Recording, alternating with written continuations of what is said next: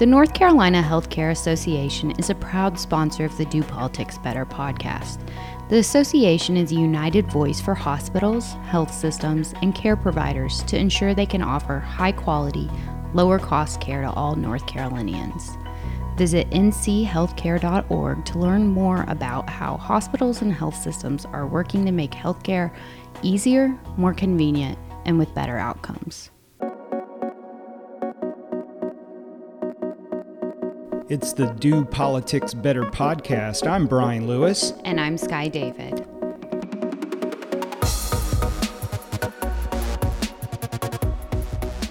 It's Thursday, October 19th, and whether you know it or not, Election Day is here or it's coming in the next few days. The redistricting maps have been released. Yesterday on Wednesday, the maps were posted online. There are two options for congressional maps and then one House and one Senate map. 10-4 or 11-3, depending on which one they adopt. We'll know in the coming days. Today, they are having a committee hearing. It is a hearing only. They're not voting out of committee today, but we hear some legislators are coming into town. Some are going to Zoom in. But looks like we're getting to the end of the redistricting process next week or the week after. We've heard conflicting stories on when they're actually going to pass these maps, but they're here, and legislators seem to have come to some conclusion over what their voters are going to be in these districts. So let's go ahead and start with the congressional map, Sky.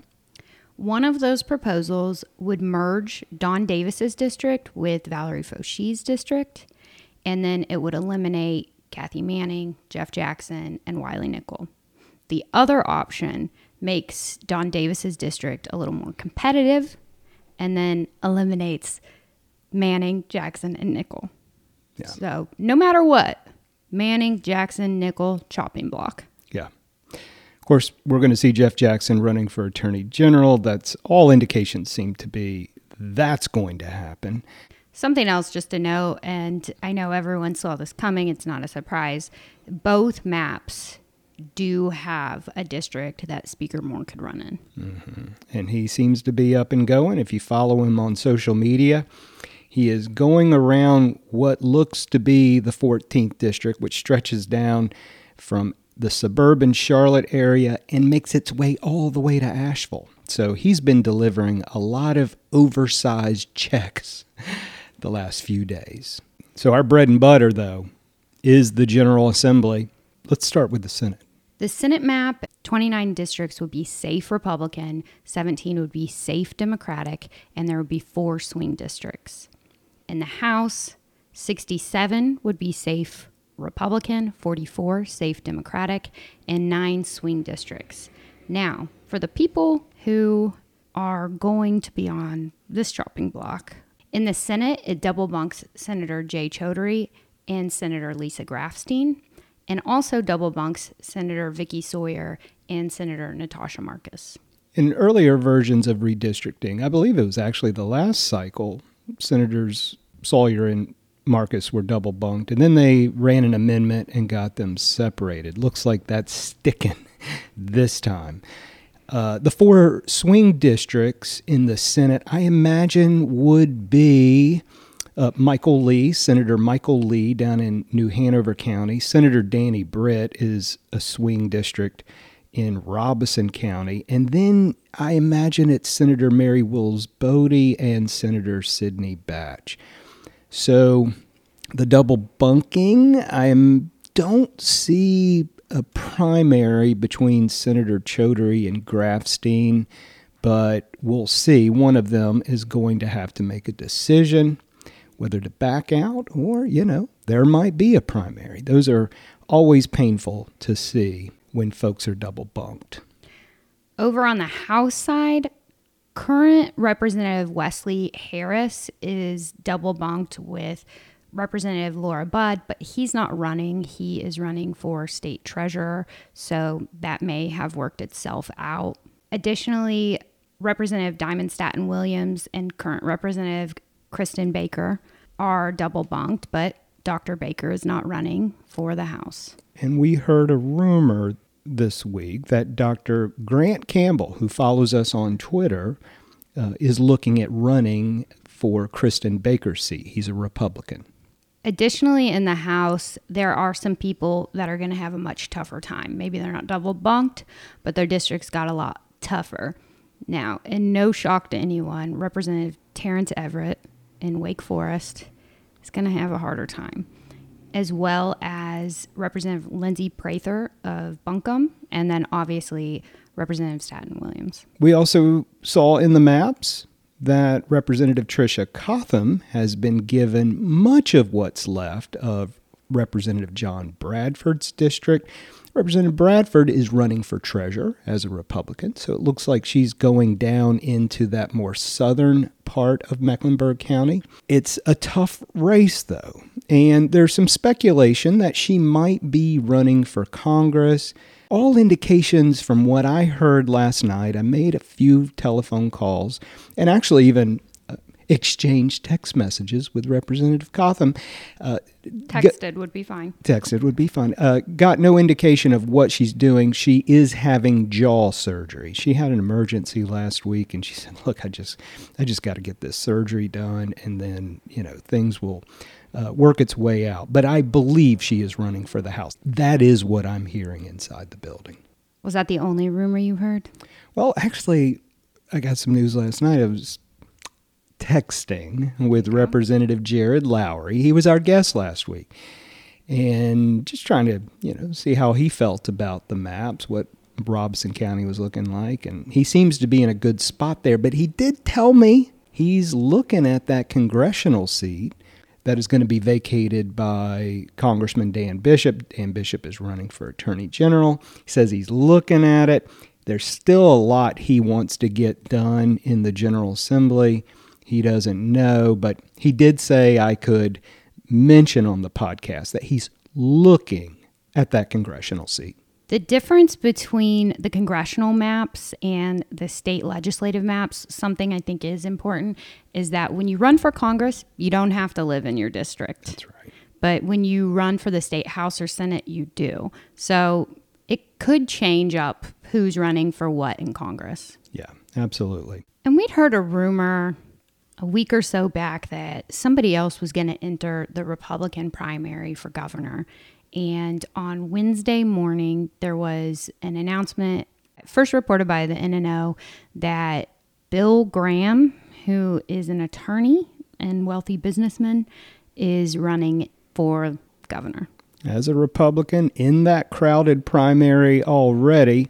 Now, Mr. Graham is bringing $5 million of his own money to that primary. That's a big chunk of change. And he is not new to politics. He actually ran for governor in 2008. That was the Pat McCrory, Fred Smith. Who else? Bob Orr was in that race.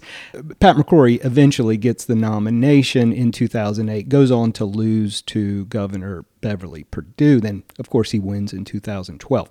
Now, Bill Graham made a name for himself leading up to that election. He would come down to the General Assembly quite frequently on one issue, and that was the gas tax. And he was actually successful in getting some policy done in that General Assembly. By the way, Democrats controlled the General Assembly, but he had a very strong message then. Haven't heard from him since. So when his name popped up this week, I was like, yeah, I remember this guy. But welcome to the Republican primary for governor, Mr. Graham. With the recent events in Israel and Gaza, we decided to have a fellow lobbyist, Bruce Mildwurf, on the podcast this week to talk about his connection to the war that's happening right now. The Do Politics Better podcast is supported by the North Carolina Travel Industry Association. Founded in 1955, NCTIA has a distinguished history of partnering with the North Carolina General Assembly to strengthen and preserve tourism in North Carolina. Visit nctia.travel for more information on how you can support your local tourism destination and the thousands of North Carolina jobs it creates. Bruce Mildwurf, welcome to the podcast. It is an honor to be here. Thank you. Start us off by telling us, we know you because you're a lobbyist with us at the General Assembly. Where do you fit in North Carolina politics? I am an advocate / lobbyist. It took me a little while to be able to use that second word. And why is that? Should we dig into that? This is my therapy session. You are on the couch. I am. Maybe I should lie down. We should do you that. You could if you want to hold the mic. I will say, honestly, I used to think it was a bad word because of the federal politics and what's going on in D.C. with lobbying. But on the state level, when I was reporting for WRAL and covering the General Assembly, I saw that it was the lobbyists that oftentimes are the ones to educate, inform the legislators because they have more than 1,000 bills, oftentimes just one staff person, and things are moving so fast that without the quote, experts / lobbyists, sometimes they wouldn't even know what they're really voting on. And so I feel good about it now. Proposal for us to be just called experts. Yes, yeah. Well said. So, and then I work for the North Carolina School Boards Association.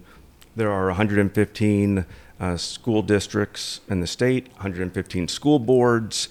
All 115 are members of our association. And so at the General Assembly, I represent all 115 school boards, which essentially is, the districts, because as the policymakers, we're focusing on the kids and the students and providing the best education possible. We want to talk a little bit about your work, and we want to talk about your former career at WREL. But first, we want to get into the recent news. In fact, there was a WREL story about you and your family's situation that you're going through, the Israeli war, the attack on Israel by Hamas just under 2 weeks ago. And we knew this from you, talking to you, that was it over a year ago when your daughter enlisted in the Israeli army? Well, she graduated high school in May of 21. By August or early September, she was in Israel doing kind of a pre-training because she was interested in joining the IDF. IDF is? The Israeli Defense Forces. And by January, she officially enlisted. And at that point, there's no turning back. The pre-training allowed her and the other Americans or other individuals who were part of this program to see if it was right for them. And the Army could see if the same thing. Right. Is there a good fit? And there were many of the young people, I say young people, I mean, they're not kids, but look, if they're now in war, it's hard to call them a kid, although that's how I see them. Yeah. Many of them did change their minds and say, you know what, this is not for me. Right. Mm-hmm. And at no point did she ever have that thought. She was just full speed ahead. It's what she wanted, and she was going to make it happen. Is it okay to ask this? What is your daughter's name? It is okay to ask. The IDF has asked us not to provide her first name. It's not as if it's that hard to find, but they asked us not to show pictures, say exactly where she is, and her first name. Fair enough. How is she doing? Do you know?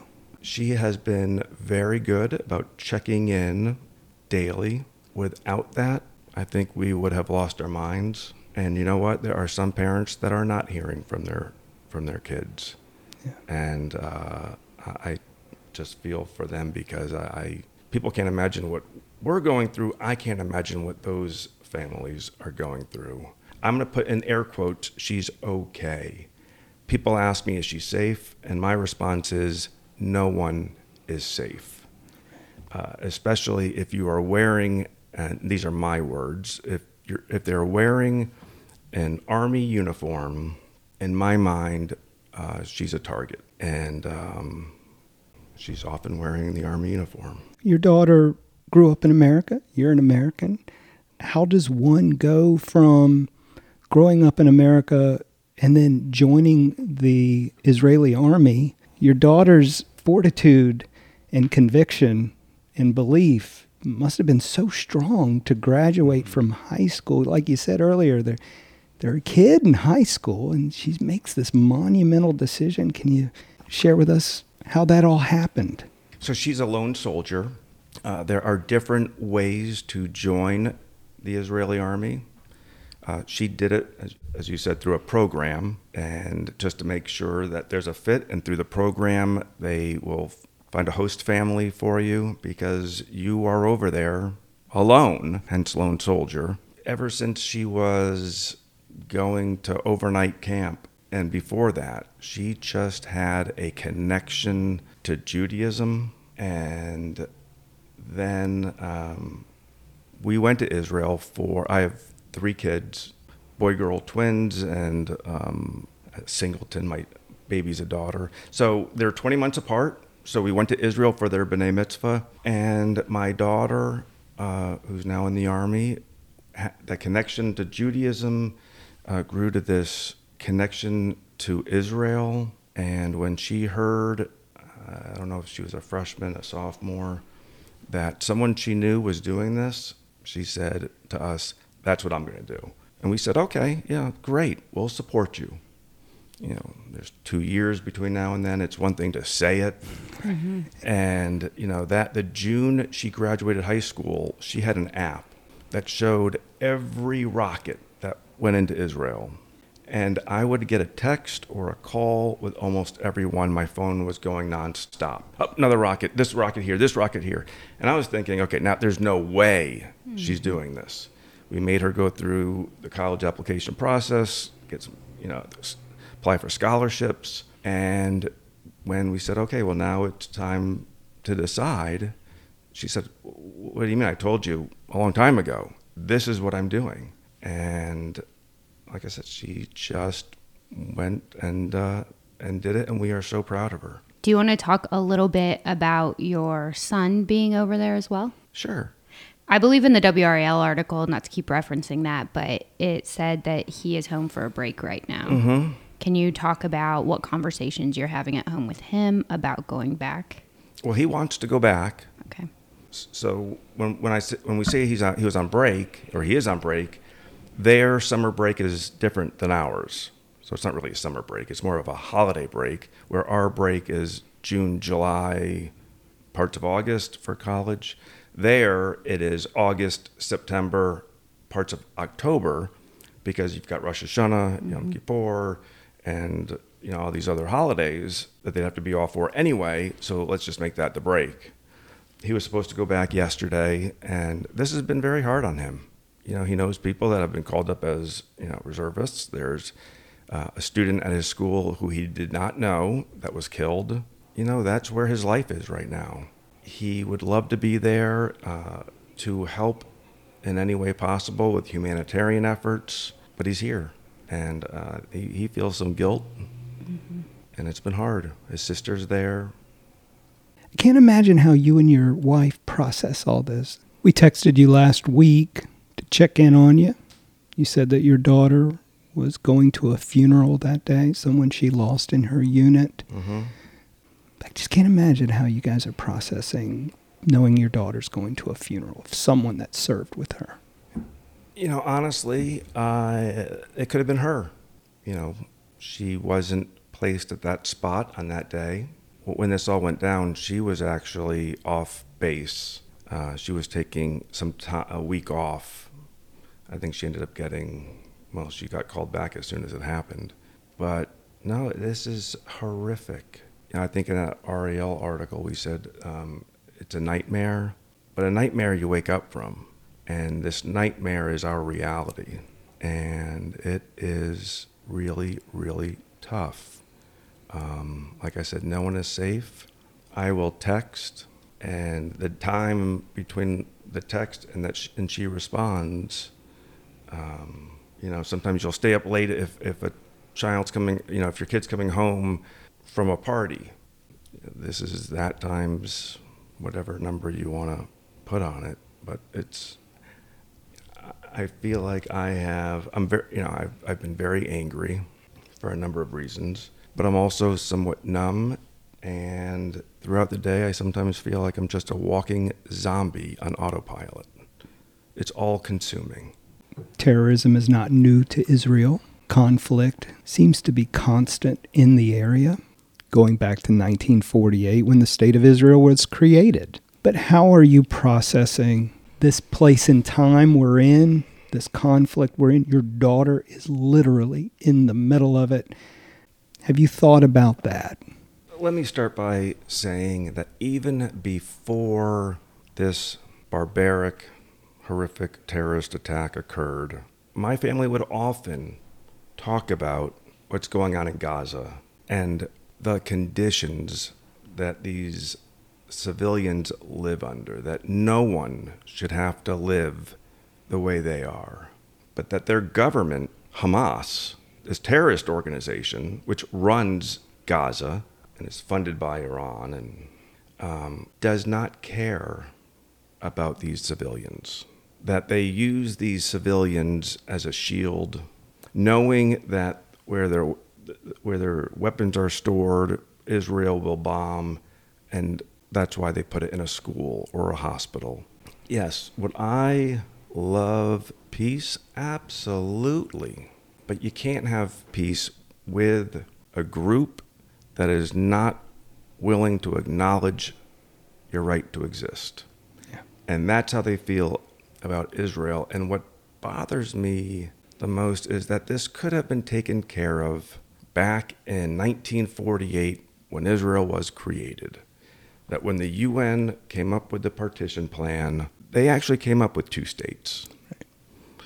They divided the map and they established a Jewish part Israel and a Arab part Palestine. And the Jews said, we accept. We will live under this and we'll live in peace. And the Arab nations and the Palestinians said, absolutely not. We want it all. And on the day the British left, you had the surrounding Arab nations and the Palestinians converge on the Jewish people, and miraculously, the Jews pushed them back, and for their own safety and for their own existence, they were able to get more land. Now the Palestinians use that as a reason as to why Israel shouldn't exist. It's an excuse. And every war after that seems to follow that same pattern, right? And whether it was the 1948 Arab-Israeli War, the Six-Day War in 1967, the Yom Kippur War in 1973, every encroachment, every terrorist act, every invasion seems to result in the Palestinian people losing more land. It seems like history would somehow say this isn't working. I'm not trying to oversimplify what the Palestinian people need to do, but it seems like the only path, if you were to follow what happened in India, if you were to follow what happened in the Jim Crow South, the anti-apartheid movement in South Africa, if you feel that you are living in conditions that are not equal, it seems to me a path of nonviolence is the path to gaining more rights or even more land. But the terrorists and the terrorism seems to not be working. I would like to agree with you that it's not working, but clearly they have a different agenda because they keep trying. Prior to 2005, when Israel occupied Gaza and there were Jews living in Gaza, they made a deal that the Jews would get out and that Israel would no longer officially occupy, that they would have their own government, that this could be the beginning of creating a state. And, in the hope of peace, but we just continue to see the millions of dollars that Hamas gets every month instead of supporting the innocent civilians and helping to build infrastructure. They're using it for tunnels, ammunition, rockets. They don't seem to be motivated by helping their citizenry. They seem to be only motivated by wiping out Israel. I hesitate to ask you this question. Do you see a path to peace in the Middle East, in Israel? I honestly, I do. But it would mean taking out Hamas. And the hard part there is, as I said before, Hamas uses its people as shields. Israel is the only country I know of in war that will alert the enemy when they're planning an attack and to evacuate. But there will be casualties on both sides. It could be over quick, but Israel will not do that because it would mean a lot of innocent casualties.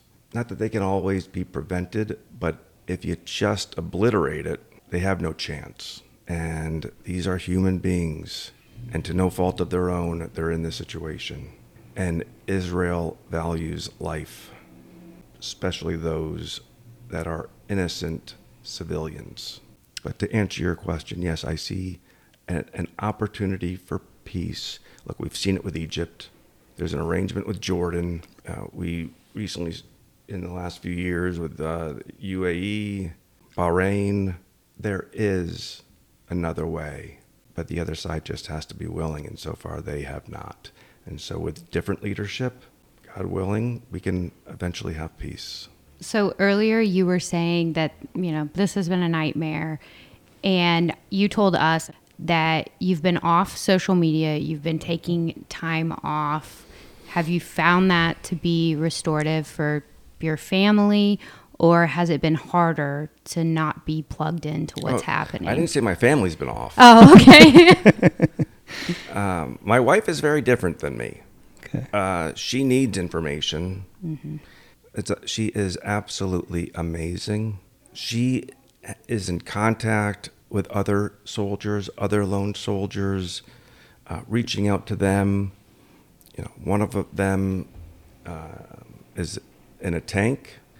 I didn't really put it together, and I'm somewhat, I guess, ignorant, naive. But I guess when you're in a tank, everything happens in the tank, and there is no porta potty around the corner, and they were out of toilet paper. So my wife, I'm thinking, oh crap, no pun intended. Mm-hmm. She's thinking, how do I get them toilet paper? She immediately gets on the computer. She's texting people in Israel she knows. She's coordinating people to meet up to get them toilet paper. My wife is a doer. She needs to consume the information, social media. She has started writing daily on Facebook. She does not really engage on Facebook, but we have seen plenty of Jew hate and people who are not willing to condemn Hamas, that it's Israel's fault. Mm-hmm. And Mama Bear ain't going to take that. Yeah. And she is pushing back and sees it as our duty to do so. And my son, he's now off Instagram and received texts from people he knows and had respected. And if you could read what he received, I can't even get the words out. It was so infuriating for him to experience that. But then to know that there are people in our community who think this way and condone the hatred and the brutal killing of innocent people, babies, it's just unfathomable. And that's part of my anger. Part of my anger is the Israeli government. How did this happen? Part of my anger is obviously with Hamas and everything that's now happening as a result. But to see Americans that are unwilling to see a terrorist act and not speak out against it. I mean, I even said, we're not anti-Palestinian. We feel, we are sympathetic and empathetic to the innocent Palestinians, but there's nothing good you can say about Hamas, Hezbollah. Everyone has a right to gather, to rally, but some of these rallies, these pro-Palestinian rallies, which if they were about support and love for one another, great. But when you hear chants like, from the river to the sea, Palestine shall be free, hey, it's a great rhyme and it sounds great. But when you dissect that, from the Jordan River to the Mediterranean Sea is the width of Israel. And to say it shall be free is anti-Semitic. It's anti-Israel, because what you're saying is Israel will be Palestine and Israel will no longer exist. This played itself out in NC Poll World last week in the General Assembly when a small group of Democrats did not vote on the resolution that was put forward in the House. They walked off the floor, and we saw Democrats choose not to sign the proclamation in the Senate. It was a bipartisan resolution in both chambers, but this did play itself out in the General Assembly. I imagine, even though you're offline, you did tell us earlier you were listening to the sessions. It had to be hurtful. It was. Because I wasn't there, I wasn't watching, I was just listening. And Representative Lucas spoke, which I appreciated. Representative Marvin Lucas, yeah. And he was spot on. There are innocent people in Gaza that we should pray for and not forget that everyone in Gaza is not a terrorist. So I really respected that. But when I saw the vote and it was a number that wasn't totaling all the other votes, I was disappointed. And my first reaction, I was appalled. I was angry. I was shocked that, again, after what happened, how do you not support Israel defending itself against terrorists? Like I said, I have not been on social media, so I don't know what came of that. I don't know what explanations were given. I don't know if anyone had changed their minds. I'm only going on my initial reaction when I saw that the numbers weren't what they had been, and that I saw that I think it was 12 in the House, and I don't know if it was 3 in the Senate, but that was hard. Now, while the vote was bothersome, I'd be remiss if I didn't acknowledge the outpouring of support from Sergeant at Arms to the NC Poll universe to beyond. I am getting, and my family is getting, positive emails, calls, texts of love, support, prayers. The number of people that have added my daughter to their prayers list, it is overwhelming, and it really, truly helps, and it helps get us through the day. There are many mornings where it's really difficult to get out of bed, and I just think about that, and I just want to thank all of them out there. People I haven't heard from in years, to people I truly did not expect to hear from. And it just has meant so much to us. I'd like for listeners to learn more about you being Jewish, how you grew up, where are you from? We've known you since your days at WREL, but kind of fill in the early life of Bruce Mildwurf. My mom says it was a rainy morning when she was rushed to the hospital. Both my parents are Jewish. I don't know anyone in my family who's not. It goes back generations. We were not your observant Jews. We grew up going to a conservative synagogue, which meant Hebrew school on Tuesdays and Thursdays for 2 hours, and Sunday school, I think, for 2.5 hours. I eventually dropped out. I knew back then marrying someone Jewish was important. Where'd you grow up, by the way? I grew up in Connecticut, and I grew up eating bacon and eggs. Oh, this podcast is sponsored by the Port Council. Be pleased to know that. Did I get some kind of royalty for that? Well, Yeah. We'll give you 4 thumbs up.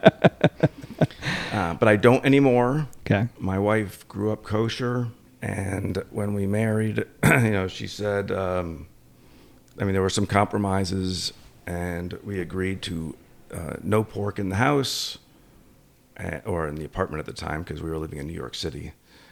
And I've cut pork out of my diet. All right. And I love turkey bacon. Love it. When did you guys move to North Carolina? So back in New York City, I was working in banking and consulting.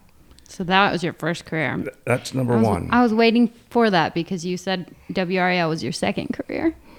Yeah, so from New York City, so I changed careers after several years in New York City. Went from New York City to Idaho Falls, Idaho. That was my first real on-air gig after spending a little time at a very small cable access channel on Long Island. And I'll tell you, my worst day in Idaho was better than my best day at the bank. Oh, Okay. wow. So that was a nice change. And from Idaho, I have this, I think they call it some disease, Raynaud's, where bad, blood flow and circulation in my fingers and toes. And I would be one-man banding in Idaho, night side, at night. It would fall, the temperatures would just drop. If it was, 10 degrees, it was a warm evening. On a train bound for nowhere. And I would get back in the car and just cry as the as my hands would start to warm. And I said, okay, this is enough. Meanwhile, my girlfriend at the time, was still in New York City. I said, I'm moving somewhere warmer. Hello, Mobile, Alabama. All right. And we realized that's too warm. But spent a number of years there, and from Alabama moved to Raleigh. What year was that? 2007. So I was with RAL for a little over 7 years. And you covered the General Assembly in your work, but you also had general assignments too, right, at WRAL? And Brian has a video of you dancing on air that he likes to send me periodically. So for a while, maybe that was why I was taken off the anchor desk.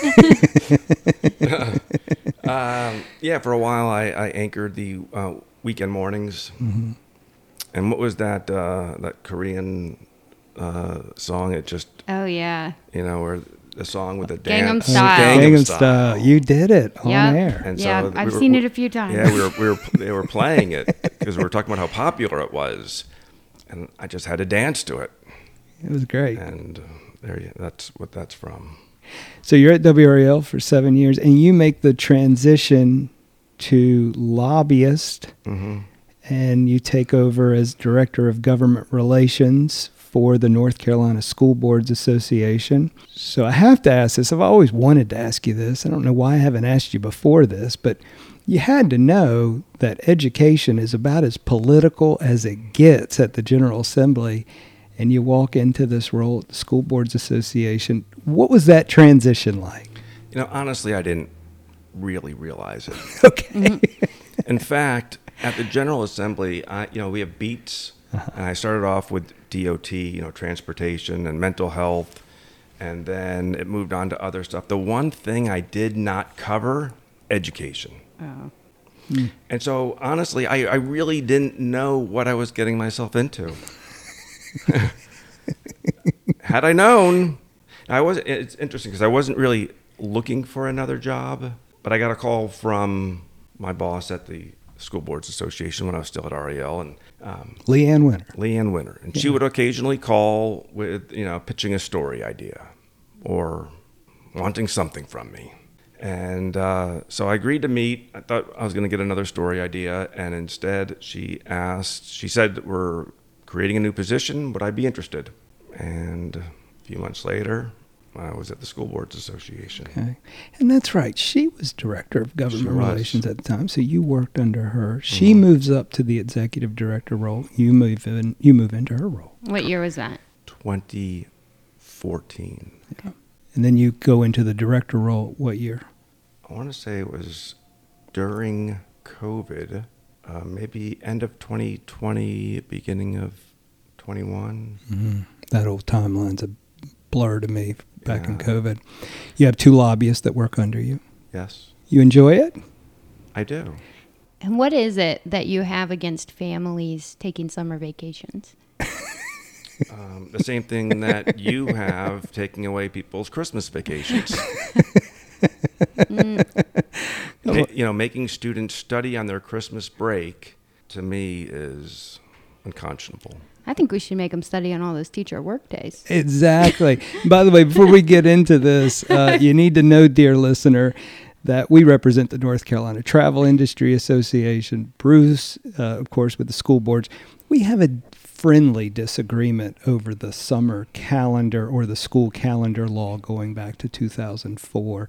You would like to repeal the school calendar.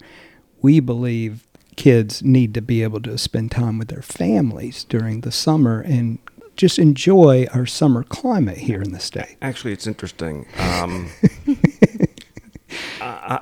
Our view is not to repeal. Okay. Our view is to compromise and create a win-win for all sides. And someday I hope you'll get there as well. Ooh, got him. Oh, gosh. Well, we do need to unpack something Sky asked. We have a kid who hangs out with us on teacher work days, which means he's here at least 2 times a week. It's like every Monday. Yeah. What is it with all the teacher work days? Is it like every Monday, or what's the method to the madness here? So I don't handle the local decisions. Okay. I representing the boards at the General Assembly, I'm more involved on state issues. Okay. And so when it comes to creating a calendar, when it comes to their local policies, I'm really unfamiliar with that. Okay. Just seems like we could fit in some exams before Christmas if we had fewer teacher work days. Maybe that's a compromise. And look, we're at the table. Yeah. All right. We had a little fun there. Actually, this is a lot of our conversation inside the General Assembly. But, Bruce, this is the Do Politics Better podcast. Even though we have this disagreement, we really do think a lot of you. And you are our friend. We have debated on TV over this, and we go in committee. But, it's not something that we take personally. I know you don't take it personally, but we're friends. I don't know if you noticed your car out there has a flat tire. Truth to be told, Bruce came in and said, "You're not going to ask me a magic wand question, are you?" And we were like, obviously, yes. It's sort of the cornerstone of our interview. So if you had a magic wand and you could fix something in our politics today, what would it be? That there would no longer be a need for magic wands. That would be a good one. And that would mean the Messiah has come. There's peace on earth. Everyone's happy. The sun just came out when you said that. Yeah. Amen. There you go. Does that qualify? It does. You did hear about peace on earth. Yeah. Yes. And the sun shining. We do pray for peace on earth. We are thinking of you, Bruce, your family, your daughter, all your kids. We're thinking about the people in Israel, the folks in Gaza, everyone in the region who are innocent. We are praying for justice to be served on Hamas. We appreciate everything you're doing in North Carolina politics. We appreciate you sharing what must be a horrific time for you and your family, sharing that with our listeners. You certainly know how to do politics better, Bruce, and we appreciate you being on the podcast today. Thank you. Baruch Hashem. The Do Politics Better podcast is sponsored by the North Carolina Beer and Wine Wholesalers Association. Beer and wine distributors in North Carolina are family-owned companies that directly employ more than 5,600 men and women across the state. The North Carolina Beer and Wine Wholesalers Association works with the General Assembly to develop alcohol policies that ensure fairness in a competitive marketplace and promote responsible behavior. Visit the North Carolina Beer and Wine Wholesalers Association at ncbeerwine.com for more information. Sky, that was one of the tougher conversations we've had on this podcast. As a parent, I just can't imagine what is going through Bruce's head every day. When it was time for the kids to go to college, my daughter told me she was going to New York and just sent so much anxiety through me, thinking that she's just outside the city. She goes to the city frequently. I worry about her constantly. In fact, since this has all transpired in Israel, I find myself texting her more, calling her more. she's always on my mind. Both of my kids are. I think about them constantly. But to think that my kid is in a war zone, it's just unreal to me. But we are holding up Bruce and his family and his daughter as they go through this, and we're thinking about them. We hope that peace is coming to Israel soon, that there's some resolution to this, that we find a path for people to coexist together. All of these folks in that region are the sons of Abraham. If you read your Old Testament, your Torah, your Quran, that story is in all three of those books. And we hope that somehow people figure out that we're all brothers and sisters. We wish Bruce well. Thank you for being on the podcast and sharing your story. Tweet of the week. The Tweet of the Week is sponsored by the North Carolina Pork Council, representing hog farmers around the state working hard to do agriculture better. Today, hog farms are reducing their carbon footprint by covering lagoons, reducing emissions, and generating renewable natural gas. To learn more, visit ncpork.org. This week's Tweet of the Week is from Brent Woodcox. He's at Brent Woodcox. And I have to say, last week I did say, take some of your drafts out at Brent. So thank you for understanding the assignment. His tweet says, shout out to Patrick McHenry, out here voting for literally anybody to be speaker other than him. Kevin McCarthy? Sure. Steve Scalise? I'm in. Jim Jordan? Why not? Just somebody take this gavel from me. It's big and heavy, and I almost broke it the last time I used it. And it's a quote tweet of Danielle Battaglia's tweet that says all of North Carolina's Republicans voted for Jordan. I will note also that Clark Reamer responded and said, well, Patrick McHenry is a sane person, and no sane person will want to be Speaker of the House. It looks like he's heading for it. By the time this podcast drops, it might have already happened, but I doubt it. Watching Jordan go down in flames, Jim Jordan this week. Twice. Yeah, it'll be nice to have a speaker from North Carolina. I don't think that's going to happen. I saw an interview with Dr. Greg Murphy, this morning. Did you see that? Where he was like, no, I talked to him. He does not want it. You know, George Washington didn't want to be president. And they make the best leaders. The reluctant leaders make the best leaders. We're glad to see some humor come back to NC Poll hashtag. That's been good. Going into the last week of session, we can use that, and it's been good. We had a humorous conversation in the building last week. So after a few weeks ago, we openly called for someone to tell Senator Lowe that we're not married. Senator Lowe came out of the Senate chamber and approached us. Mm-hmm. I was a little confused about this matchup, but I thought forever you guys were a husband and wife team, and I apologize. He also said he just doesn't question people's marriages. That's a good rule, right? Yeah. I mean, if we did that, it would be literally, we would all be saying about every woman, why is she with this doofus? I think that about you and Julie every day. Sometimes I send her videos and I'm like, this is your man? I think people wonder all the time, why is she with me? Well, everybody needs a beard. Not everybody. You know, men, it is amazing that we are keeping this planet populated. Why women invite us into their lives and let us reproduce with them, it's just a big mystery. Yeah. Individually, we can like you on a one-on-one basis, but like as a group, rather stupid, you know? Yeah, I agree with that. But we have so much confidence. I think you guys really buy into our confidence, because if every woman on this planet, we have a guy who is pursuing you right now. He is thinking, I'm going to get her. And it's not just one guy. It's 2 or 3 guys. We've got men thinking about it all the time. That's wild. I mean, that's how I get a lot of male friends. Let's be candid. I have so many male friends. And when I say friends, I'm putting air quotes around the word friends. Because They're thinking, I see Sky over there. I want to talk to her. I think I'm going to talk to the middle-aged paunchy man that she hangs out with.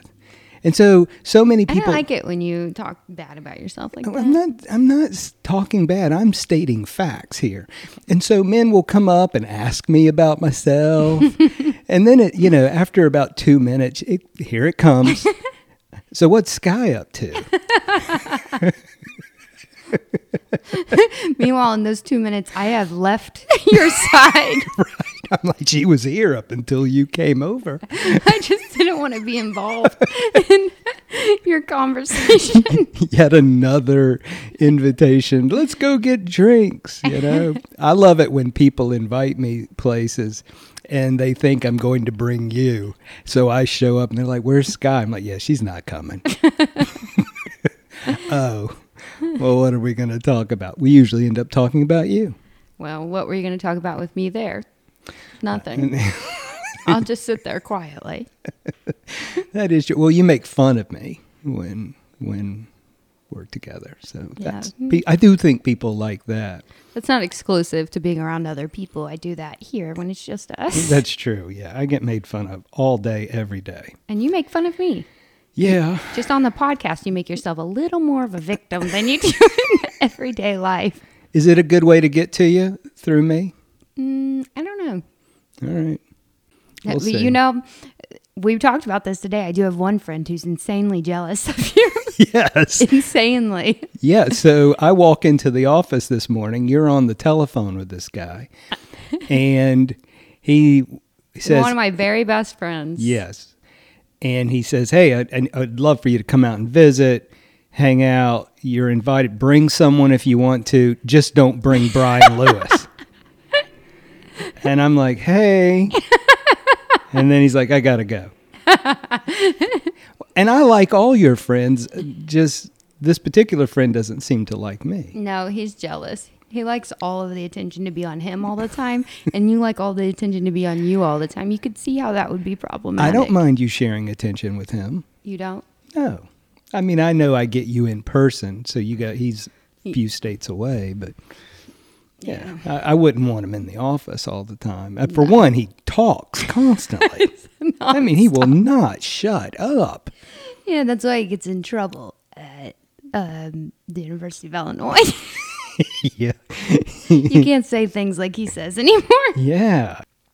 Anyway, so we had a situation this week. You and I spoke to the North Carolina Healthcare Association Government Relations Retreat this week. By the way, they're a sponsor of the podcast, and it was so fun spending time with them. We take your car, because you don't like to take my car because you feel my car is uncomfortable to take long commutes in. It's a little Mini Cooper. It's a little tight in there, but and you don't like the top down. So we're taking your great VW SUV, and it is a nice car to drive it. But it's cursed. I feel like I'm cursed. Yeah. In my head, I worked this out the other day. I'm like, is it that he's doing things to my car because he wants to prove that we should ride in his car because I always throw a fit about it? I would not do that. That would not. Never. No. Car repairs are too expensive, and it's a pain to break down, as we learned again. Yep. So first, about a year and a half ago, we got a flat tire. Brian was driving my car. First of all, passenger princess, I'm not driving. Right, that is so I want us to take my car. What she will do, though, is while I'm driving, she then brings out all these cleaning supplies that she stores, Lord knows where, in this SUV. Brings out mops, rags, spray, and she is cleaning the car as I drive. Mops. Mm-hmm. Mops, yeah. Mm-hmm. No, I clean the car before you get in it, too. I vacuum it out. Constantly Try to make cleaning. it nice for you. Constantly cleaning. So we roll back into Raleigh from Wilmington. We are 5 blocks from the office. Yeah. Her engine is one of these, like the new cars. They cut off whenever you're at a stoplight or come to a stop, and then cuts back on. I noticed there was all this blinking going on, and the battery indicator was saying it was dead. But nothing had come up before that. Yeah. So we're at the corner of Martin Luther King and Person Street. Yep. and we're in the left lane. It's a one-way street. I put the car in neutral, managed to get us over to the sidewalk. Call the police. We really don't know. We called a friend as well, but, everything's moving so fast. We don't want to get hit from behind. Yeah, we were really nervous about getting hit. Yeah. And, I called the police, and they send a police officer over. He calls a tow truck. And so we have a cop sitting behind us, and so we're fine by then. Yeah. And at this point, it's already getting a little funny that this happened. Yeah. But, we did stay overnight somewhere, so we both had travel bags, our work bags. We were dressed up. We each had a heavy water bottle. Yes. Yep, dressed up. So the tow truck driver gets there. If you're a longtime listener of the podcast, we loved riding with the tow truck driver last time. Best part of breaking down. Yeah, so we're like, can we ride with you? And I told him to take my car down to Brown's, which is pretty close to my house. By the way, I live on Person Street. We're like, we just need to go a mile down the road. Brian's car is at my house, not at the office. Keep that in mind. And he's like, sorry, it's a 2-seater. Right. But you guys can get an Uber, though. Yeah. Oh, thank you. So I'm thinking maybe the police officer will give us a ride. So I go to him and say, hey, tow truck can't take us. I guess we'll call an Uber. And he goes, yeah, okay, sounds good. And so we don't get an offer there. So we try to call an Uber or... Yeah, I requested at least... Actually, let me just look exactly how many Ubers went down in that situation. 1, 2, 3, 4, 5, 6. 6. So we get the Uber connected, and then I guess they're seeing where we are. Martin Luther King in Person. That's in Southeast Raleigh. It's right south of Shaw, and they just cancel. Every single one would cancel. It was amazing. On us. Yeah. Eye-opening there for us. Yeah. And kind of putting it all together, okay, we're here at this corner, they're not going to pick us up. So we proceed to load up our bags and our water bottles, and we begin our schlep up Person Street to our office, carrying our bags, looking like, and I'm wearing my Mike Carpenter uniform. He's over at the Home Builders. He always wears gray slacks with a blue coat. I say it's the American League umpire uniform. You're wearing heels and a skirt, and we just look ridiculous, like we've been kicked out of our home. Yeah. And heading, somewhere to Moore Square, I assume. We make it back to the office, all safe and sound. It's fine. Everything's good. It's broad daylight. As soon as we drop our bags off at the office, we do need to get to your house to pick up my car, and magically, Uber shows right up. Immediately. Yeah. You had to use the bathroom, and he was here before you were done. Yeah. That happened to us, and the car, you got a call or it's going to be fixed or whatever. Yeah. They still have it. It's been a few days, but they're going to run some diagnostics. As you heard that lady tell me, the guy that works on VWs is at his vacation rental home. I said, that's fine. I don't really need my car. Yeah, and you're just going to help them pay for it once you get the bill. But I'm glad we're back, safe and sound. Had a great time with the Healthcare Association. Great folks, great talk. But once again, I broke down your car, so I apologize. Next week, we expect a lot of action at the NCGA. We expect a lot of conference reports, which might have some surprises in them. And we'll be talking about whether or not we will be adjourning. We will cover it all next week. But until then, enjoy this nice fall weather. Go outside, take a hike, do something fun, and remember to do politics better.